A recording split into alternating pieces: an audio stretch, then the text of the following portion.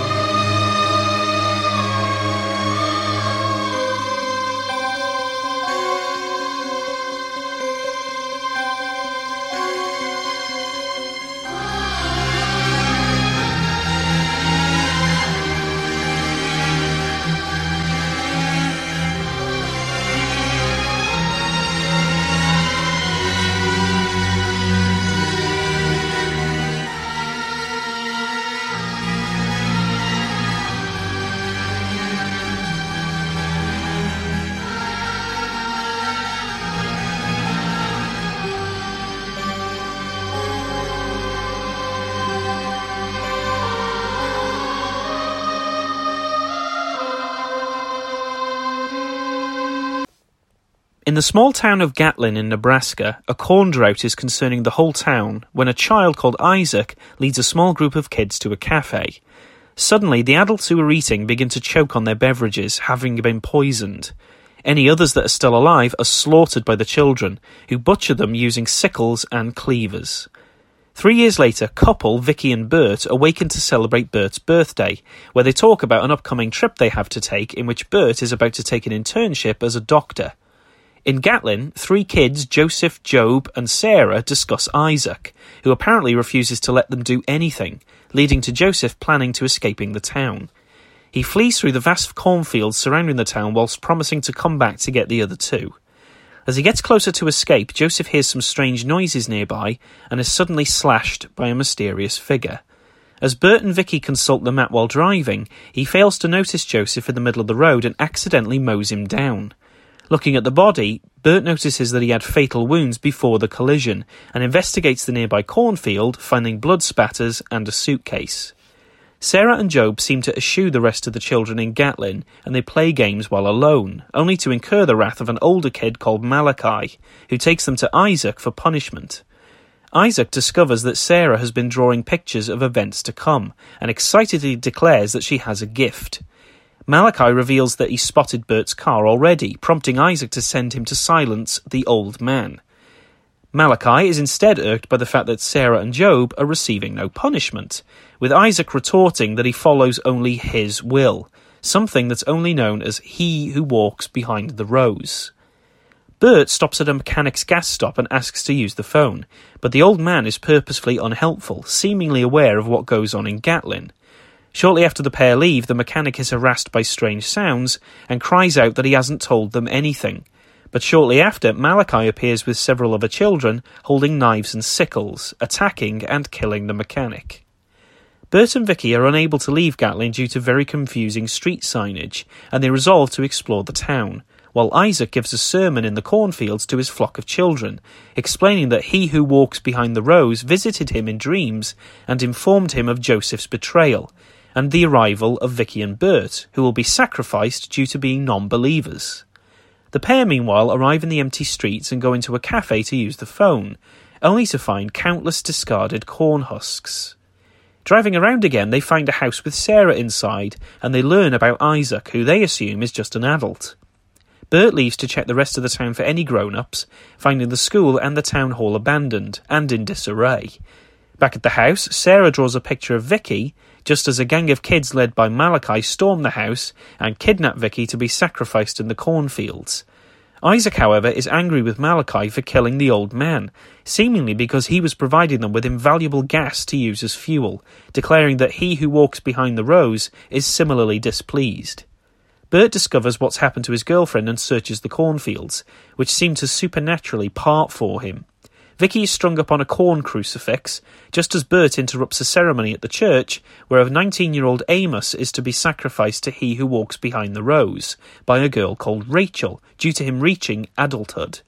Bert is stabbed but manages to escape the church, pursued by Malachi and his goons, until Job helps him hide.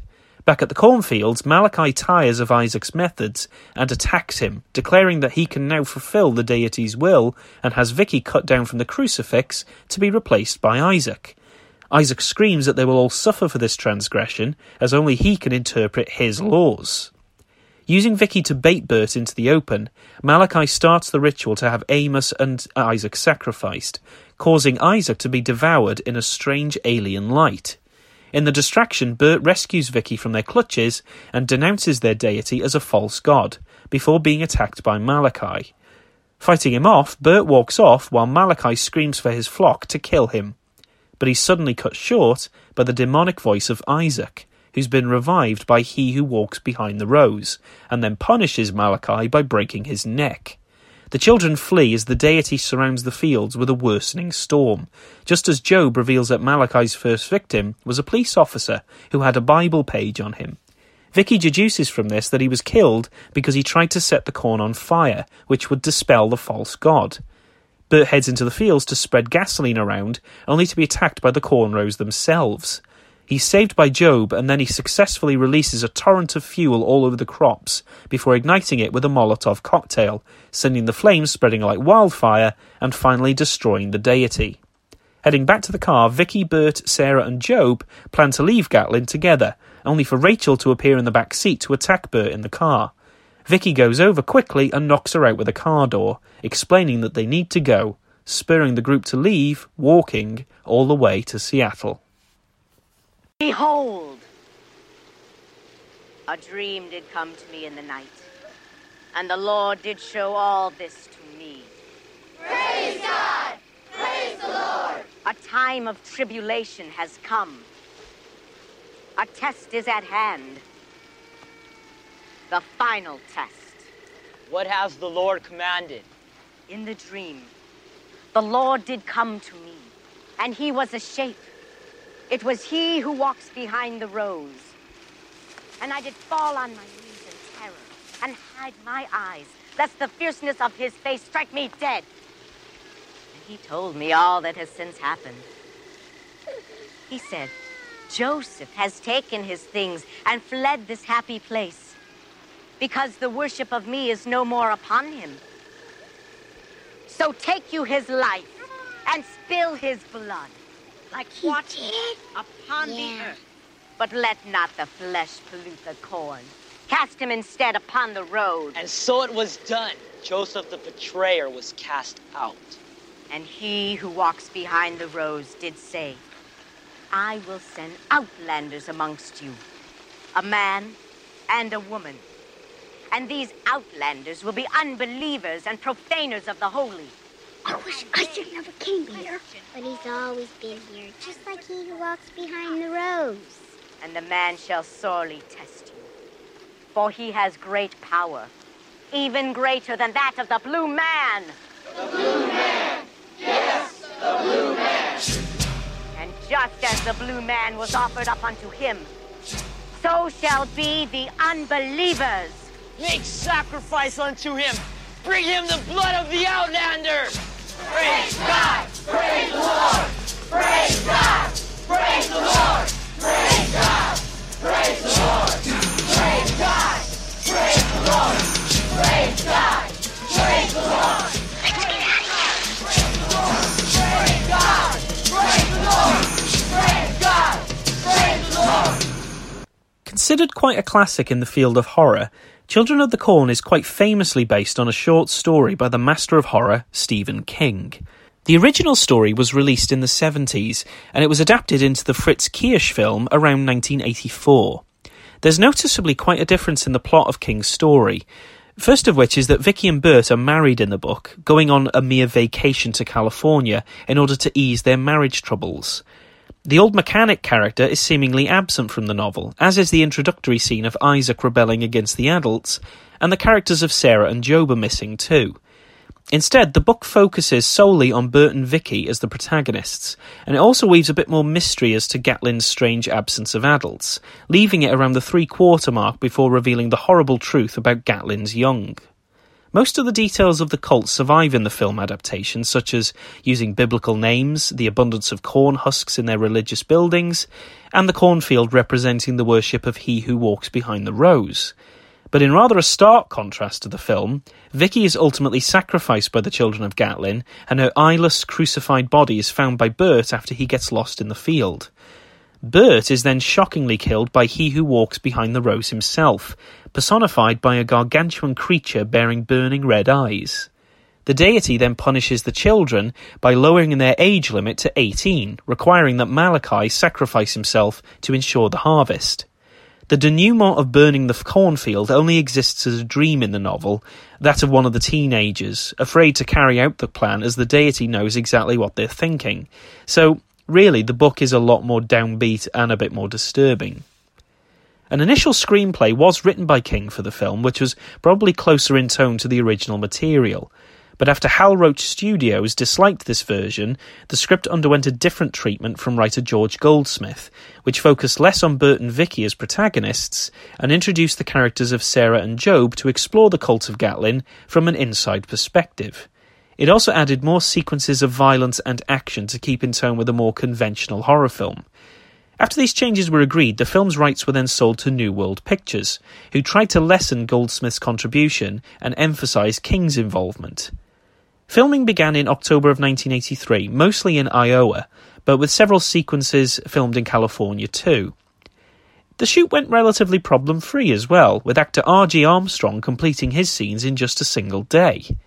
The large cornfield featured in the film was all real, genuine corn, but for certain action sequences like the corn moving to allow Bert inside, or the climactic fire, some fake models made from polyurethane were used instead. The film also opted not to show He Who Walks Behind the Rose completely, mostly represented by a force moving underground, rather similar to one of the graboids from Tremors. This effect was achieved with a modified wheelbarrow known on set as the Turtle.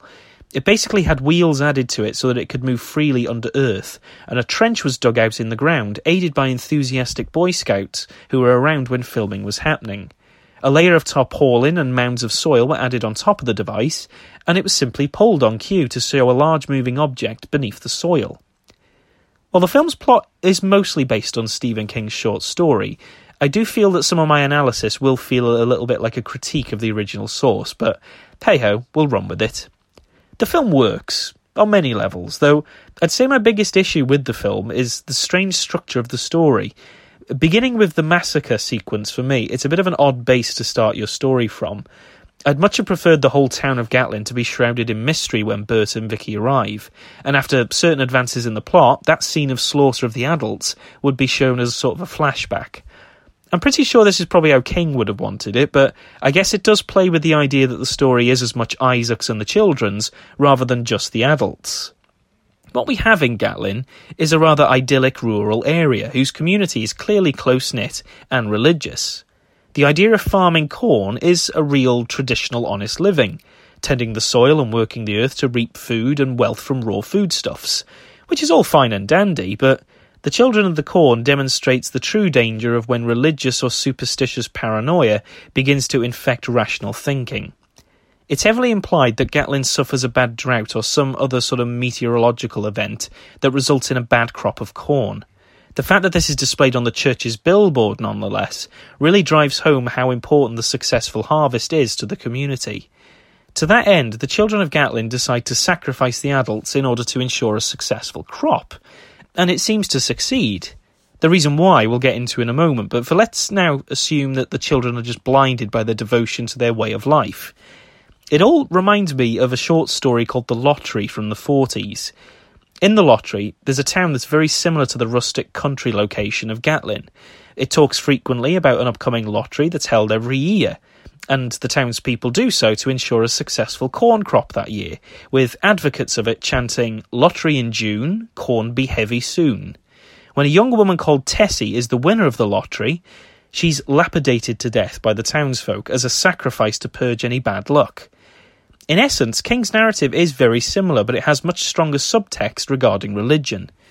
Like the lottery, Children of the Corn speaks loudly about the power of mob mentality.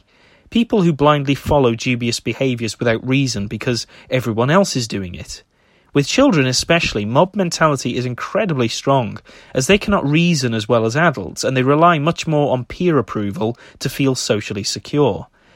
But it's also a double-edged sword. Because children are much more impressionable, they're often prone to changing their minds quite easily, represented mostly in Malachi's character.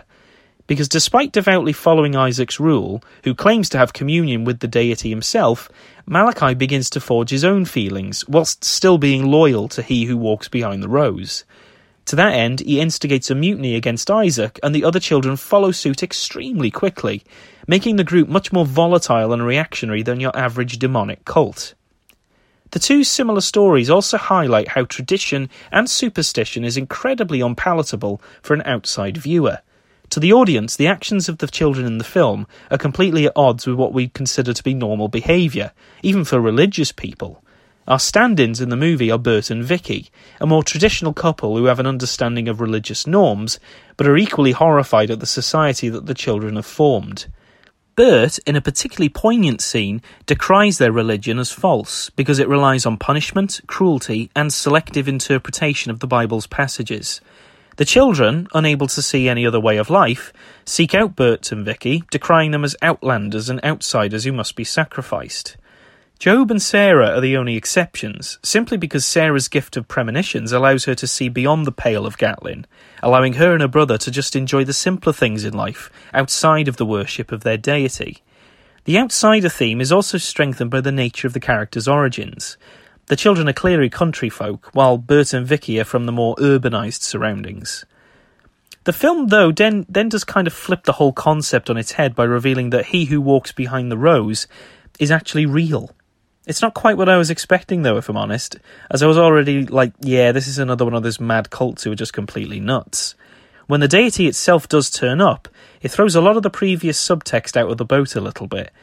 It could be argued that it was indeed the religious fervour of the children, or more specifically Isaac, that has brought the beast to life, because the monster does not appear until Isaac is crucified, rather in a Jesus Christ-inspired tragedy. Once he's killed, the monster not only appears and scares the children, who up until this point probably didn't truly believe either, but it also resurrects Isaac in true Good Friday style, to wreak his personal vengeance upon his Judas, the snake Malachi. The relationship between he who walks behind the rose is also interesting and refreshing. I mean, the cornfield is actually his life force, strengthening him with every successful crop, even able to manipulate the corn stalks and move them as he sees fit. He needs a good crop consistently, which requires constant sacrifice, which is why the children have to die at the age of 19.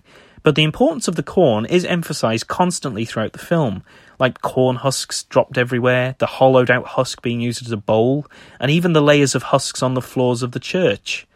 The rural nature of corn harvesting has literally become the foundation of their new house of God, which is why the act of immolating the entire field is so vital to the deity being destroyed. Without it, there's no pastoral activity to do, no link to the belief in him, and no society either. It's a pretty fascinating film, mainly because it was probably one of the first to show child cults in such a way. It's aged quite a bit by now, especially as some of the tropes in it feel a little cliché, especially the Bible Belt pronunciation of Isaac's character. The violence, too, is quite strong, but it's easily overmatched by loads of things before and since. But the film's iconic narrative and the portrayal of mad kids does leave this classic ripe for rediscovery by a whole new generation. Bert was played by American TV actor Peter Horton, who'd later become famous for his lengthy role on the TV show 30-something, but he'd appeared sporadically over the years in stuff like Dallas and CSI New York. In recent years, he's turned to producing and directing in multiple avenues of American television. Linda Hamilton played Vicky in one of her earliest roles in film. This was before she got her major break when she was cast as Sarah Connor in The Terminator, which came out later that same year. She'd reprised the role in 1991's Terminator 2 Judgment Day, where she really blossomed into a strong, tough female character, of which we're becoming increasingly blessed with today, what with all the Marvel properties and stuff being released. She also cropped up in the disaster movie Dante's Peak. She was in Skeletons in the Closet. She had a small voice role in Terminator Salvation, and she's got an appearance in the upcoming Terminator reboot as well, which doesn't actually have a title yet. R.G. Armstrong played the role of the old mechanic, and he was an old veteran of American TV shows of the 60s and the 70s.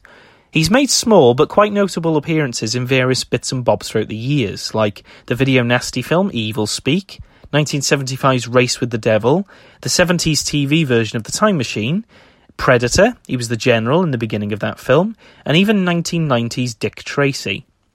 The rather memorable and suitably cheesy Isaac was played by a 24-year-old actor, John Franklin, who'd crop up as the voice of the normal Chucky in 1988's Child's Play.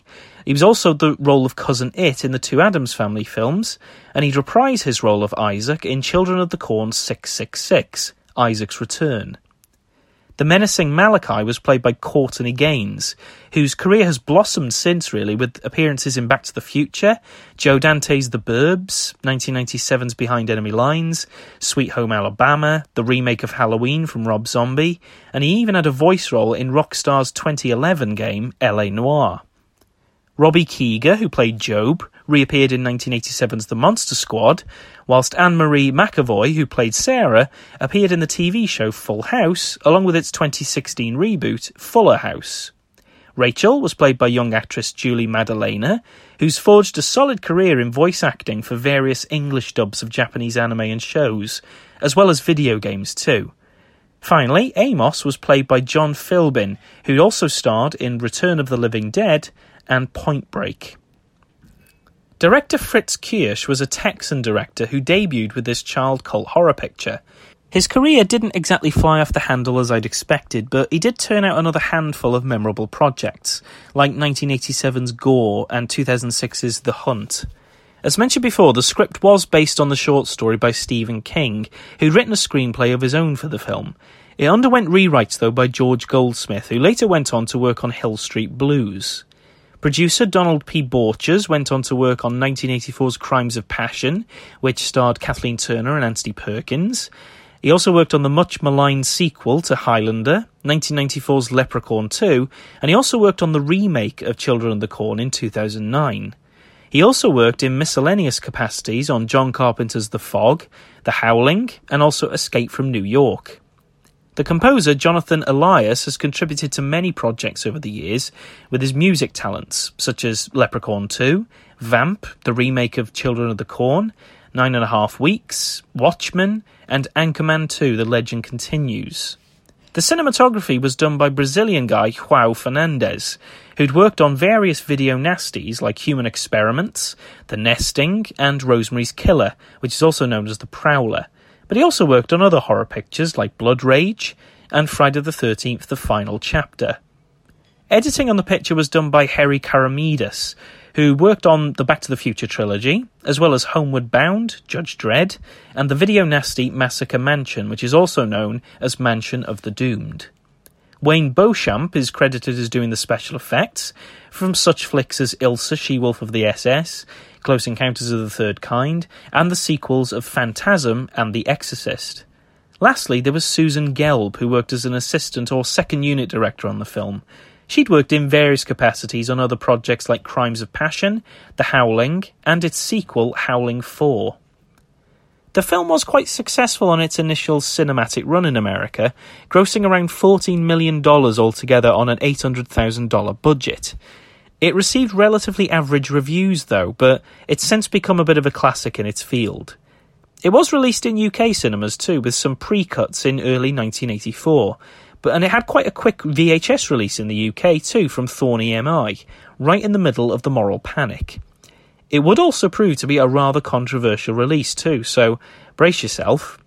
Thorny MI, of course, were infamously in trouble for releasing the uncut version of The Burning, and also a version of Suspiria on the market. Presumably due to this increased vigilance from the police, their release of Children of the Corn was mentioned in the trade magazine Video Business, with several dealers making statements as that they were reluctant to stock the title out of fear of being prosecuted. Almost inexplicably afterwards, the title found itself listed unofficially for seizure by Hampshire's Chief Constable, with dealers on the Isle of Wight in particular being raided for copies of the films. After netting the film, the police went all quiet on the distributors for several months, until finally relinquishing copies of the film back to the distributor, with a statement from the Director of Public Prosecutions admitting that the print used was even more pre-cut than the approved BBFC cinematic version. It was then removed from the police's unofficial list, and the debacle was forgotten. So, there you have it. This one was actually considered nasty enough to be seized, at least unofficially anyway. It had a legitimate re-release from Warner Brothers on VHS in 1986, this time passing uncut, and it has remained in this fashion up until the present day, with releases from both Arrow Video and 88 Films on Blu-ray for us fans to revel in. So, that was our first film, Children of the Corn. Let's leave it to burn in the not-too-distant past, and get on with the next child chiller, Beware Children at Play.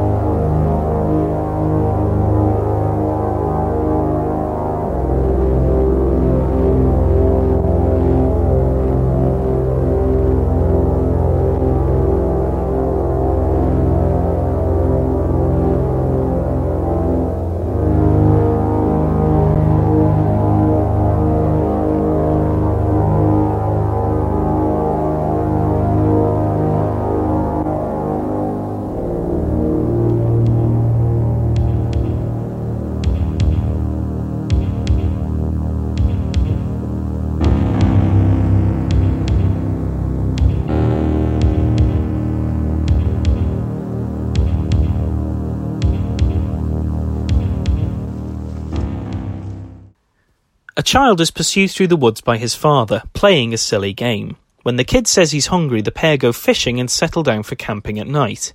They continue their game the next day, only for the father to step on a bear trap.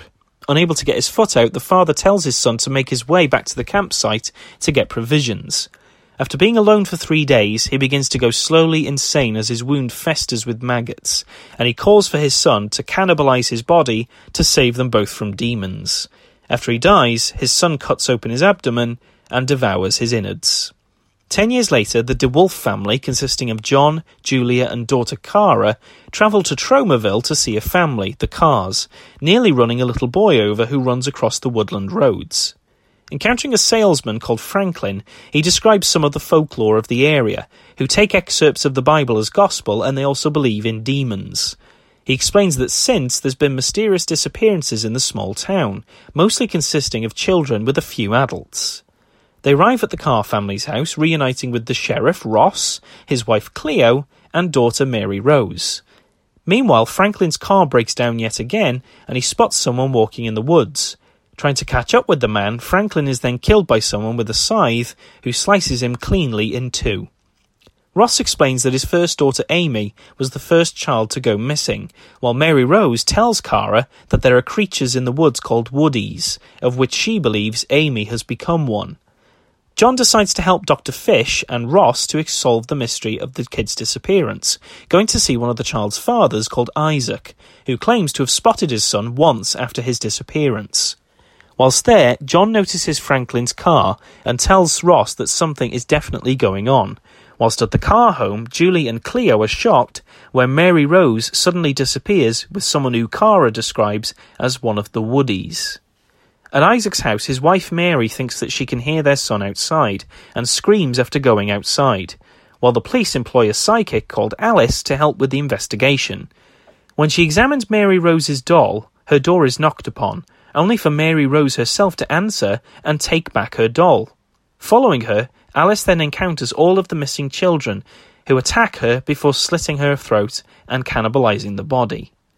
A couple nearby hear Alice's screams and discover her body being eaten by the kids. Ross and John arrive on the scene, confused by the strange details of the murder, whilst being antagonized by a female reporter called Hawthorne. She goes over to Isaac's house to speak to him and finds Mary's mutilated corpse out in the fields, and when she runs away, the kids impale her on a spike trap.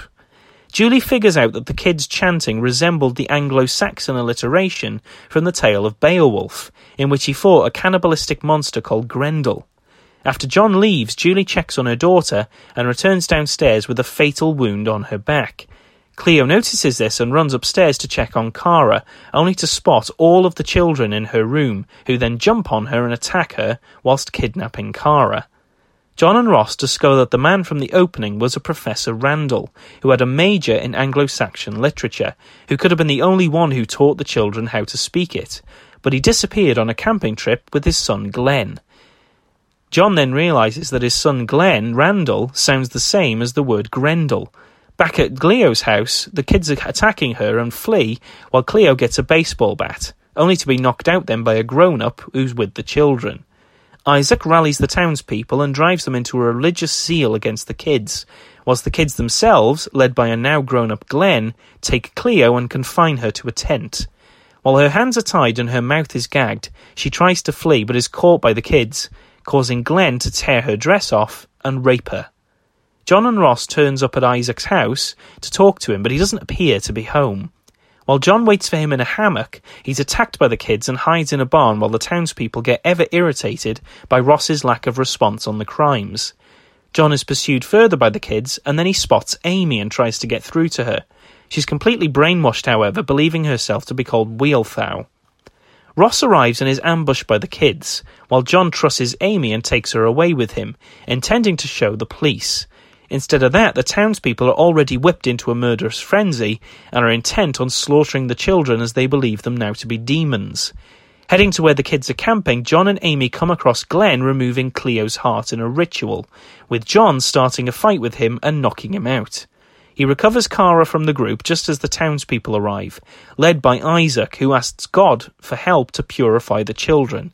When John decries their intentions as religious claptrap, Isaac shoots him in the head, before instigating a full onslaught against the kids, shooting, slicing, and impaling all of them until the campsite is a bloodbath. Kara is the only sole survivor, who emits an inhuman growl as she stalks a nearby rabbit for food.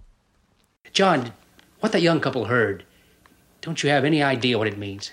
No, they kept repeating 4 main words. Tear, bite, gulp, and gobble. Like some kind of savage ritual. Sounds like Beowulf. What? Sounds like Beowulf. You remember, John, the Anglo-Saxon epic? What? Anglo-Saxon. Anglo-Saxon was the language that preceded English. Beowulf was the story of a Viking hero who roamed the country conquering monsters. When John said gulp and gobble, it reminded me of Anglo-Saxon alliteration. Successions of the same initial sound. Wait a minute. Julie may have something there, Ross. What was it that Farmer Brown said? Here. Giants and goblins who battle with God. See, that succession of G sounds. Goblins, God, gulp, gobble. Typical Anglo-Saxon poetry.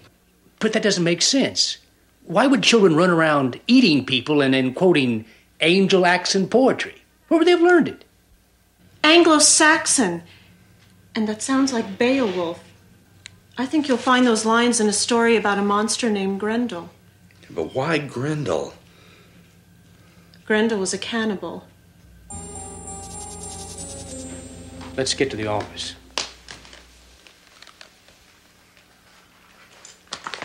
Maybe the files? I'll call Dr. Fish and have him meet us over there. Oh, Julie, lock the door after us. And don't let in anyone who speaks in alliteration. Well, this is a very different style of film to the one we've already covered. It's a trauma picture, which probably already gives some sort of idea in terms of quality what to expect from this film. In essence, though, it's not too dissimilar from the plot of Children of the Corn. It just takes a vastly different and much more exploitative tone.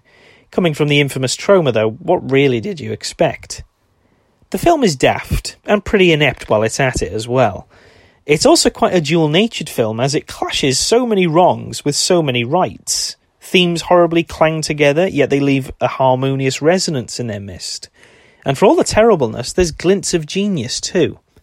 Let's start with the film's premise, which essentially has a bit of a mad professor type getting himself hurt in the woods along with his son, who then cannibalizes his dad's corpse and subsequently kidnaps other kids to join him in a cannibalistic cult. They randomly dispatch and devour any adults in sight until they eventually meet their match at the hands of an equally loony, religiously fraught gaggle of townsfolk. It's pretty silly, it's hokey, badly filmed, and almost everything else you can think of. Yet, it's surprisingly imaginative in its writing, enthusiastic in its gore and splatter, and positively brazen and daring for breaking one of the biggest taboos in filmmaking. The characters in the film, though, are little more than drivers of ideas. They don't really have definitive personalities to speak of, just little oddities to differentiate them. John is our token protagonist, but in a very generic sense. I mean, he spouts enough one-liners and expected concern for the missing kids and his family to classify as the main hero, shall we say. His profession of writer is one of the only things that distinguishes him from the crowd, and there's a massively inordinate amount of time spent in the film criticising his profession, simply because the cover art of his books, who's presumably done by someone else, is too lurid and disgusting. Maybe it was different back in the 80s, but that sort of sentiment today seems a bit ludicrous. Not only that, but John wouldn't even be responsible for the cover artwork of a published book, so why is it his fault? Almost all of the other characters are rather generic and cut out, even the villain Glenn, who barely says a word in the entire film. The only instance which reaches beyond the pale of the generic villain is his act of raping Cleo, which is quite off-kilter and quite mean-spirited compared to what we'd see so far. His motivation and objectives are revealed only through the main character's postulating, in a way that Christopher Nolan will probably bend over for. The psychic is probably one of the only other standout characters, simply because she seems to simultaneously pull off being completely wooden and stilted in her delivery, but manages to somehow achieve some dottiness and eccentricity through her motions. It's really quite bizarre to see. Plus, her death is pretty humorous as she fails to grasp the notion that the kids are murderous until they pretty much have a knife to her throat. The kids themselves are also quite cheesy, but also non-threatening, save for their quite incidental habit of killing and eating folks around the area. The kids as a credible threat is really not established properly in the film, so much so that the finale, in which the villagers get their own back on the kids, feels like major overkill. I mean, it would be anyway, even if the kids were more malevolent, but more on the ending in a bit. Considering how flat the characters are in the film, you'd be forgiven for thinking that the dialogue too is just as terrible, equally as cringy, and as woodenly delivered as the next Z-grade cinematic excrement. But in a way, the dialogue is pretty bad, but by golly, is it ever imaginative and wacky, rather than boring or arbitrary. Some of the one-liners in the film are absolutely hilarious, and sometimes quite witty, and the whole storyline of Anglo-Saxon alliteration, and linking it to the tale of Beowulf, is generally surprising as well as refreshingly original. I mean, the reveal of Glenn Randall evoking the character of Grendel is a little bit like the painful reveal of Nilbog being goblin spelt backwards from Troll 2, but it's nowhere near as face-palmingly awkward. The figure of Grendel as an antagonist is obviously also not too unique, as the Predator from the eponymous film is also somewhat based on Grendel, a kind of humanoid figure who moves in under the cover of shadows, almost invisible and with a fierce temperament and invulnerability to conventional weapons. His nemesis, the hero Beowulf, defeats him by using no weapons, and when successful, he decapitates the creature and keeps his head as a trophy, which is pretty much like the film Predator. Beware Children at Play, though, makes no such comparison to the Grendel character, merely with Glenn thinking that he has the invulnerability and the fierce temperament to be his match. In his death scene, for example, there's no, sort of reminiscent tearing off of the arms, or the decapitation that's actually in the poem of Beowulf, so this connection seems to be just an excuse for our characters to gas on about. Still, a very interesting, if somewhat stupid plot regardless. Probably the most memorable element of the film, though, is the violence. For most of the film, the violence is pretty strong, but quite infrequent at the same time. But we do get some devouring of innards, there's a scythe bisecting someone at the waist, a throat slitting, a head stabbing, lots of bloody aftermaths, stuff like that. It's done in quite a jocular fun fashion too, that it never feels super offensive or grim. The final 5 minutes of the film, though, proceed to break one of the most sacred taboos in filmmaking by literally having the overwrought adults slaughtering their children in a bloody rampage. Most of it is quite silly horsing around with blank rounds and fake stabbings, but you occasionally get something quite visceral, like a head being blown off with a revolver, a kid having a garden fork rammed through their throat, a boy's neck being broken with a steel block, and in one of the most uncomfortable moments, a little boy having a gun forced into his mouth and his brains blown out. This last one in particular is disturbing for quite a lot of reasons. Not only is because the image is so cruel, but having a gun forced in your mouth is a particularly nasty violation of someone, even for an adult. Still, there's clearly no real malice with such a silly film and premise, though the filmmakers were clearly trying to offend as many people as possible with this final sequence. In fact, when the film's trailer was shown at Cannes before an exhibition of Romeo and Juliet, half of the audience walked out in protest. Still, with Cannes though, what's new? It seems that every year there's controversy, seemingly for the fun of it. Probably because of this sequence though, the film does remain one of Troma's more controversial titles, and it probably will be memorable for many years to come. Another slight bit of trivia though is the sound of the wild dogs at the beginning.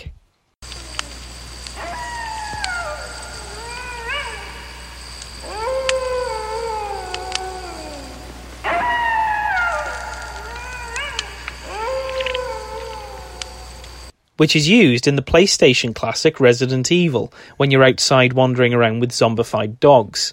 It just brought back a flood of memories for me, as I'm quite a big fan of that franchise. All in all, the film certainly doesn't win prizes for quality, but there's definitely a medal for being so gutsy, risky, and downright demented. Michael Robertson, who played the main man John, didn't really do much other things appearance-wise, but he did turn to producing in the mid-noughties on stuff like The Reef, Road Train, and 2015's The Pack. His wife Julia was played by Laurie Romero, who appeared sporadically in things like Days of Our Lives, to Z movies like Zombies Visit Santa. Isaac's wife, Mary, is played by Susan Chandler, whose only other credit of note is that she worked on the Mrs. Brown's Boys movie as a production coordinator, whilst Isaac himself was played by the director, Mick Cribbin. Hawthorne, the journalist, was played by Lauren Cloud, who worked as an assistant director on films from the 90s, like Maniac Cop 2 and The Golem. Amy was played by Laura Courtney, whose only other memorable role is in another Troma production, The Toxic Avenger Part 2. And lastly, Dr. Fish was played by Rick Bitzelberger, who, apart from producing loads of Penthouse straight-to-video releases, he also writes Christmas TV movies in most recent years. Director, editor and cinematographer Mick Cribbin is a real mixed bag of sorts, working in almost every capacity in different productions.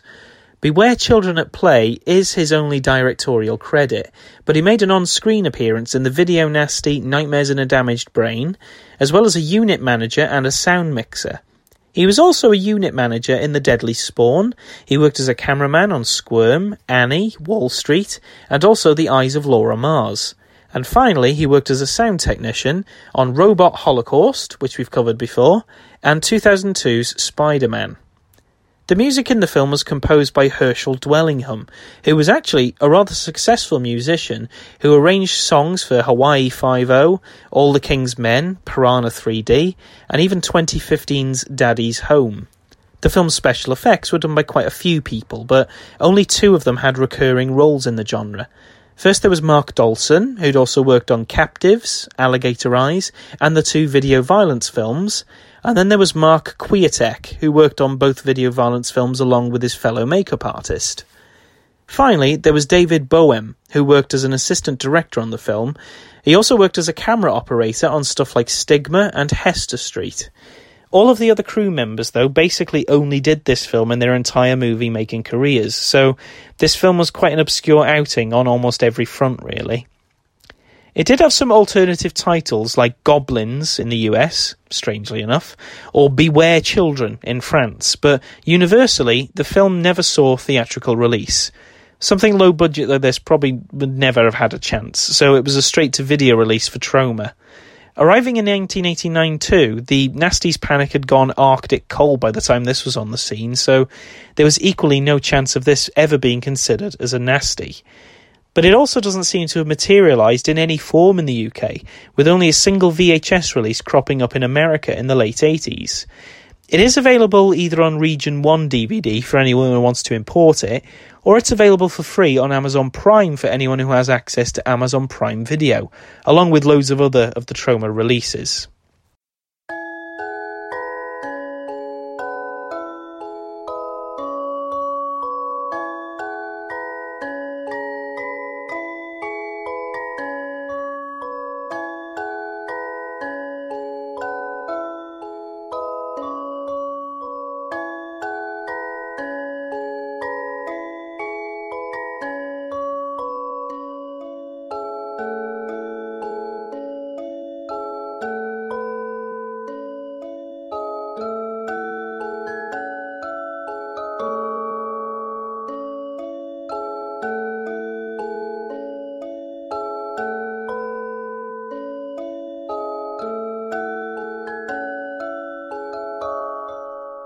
So, that was Beware Children at Play, and it's the last of our episodes for a while.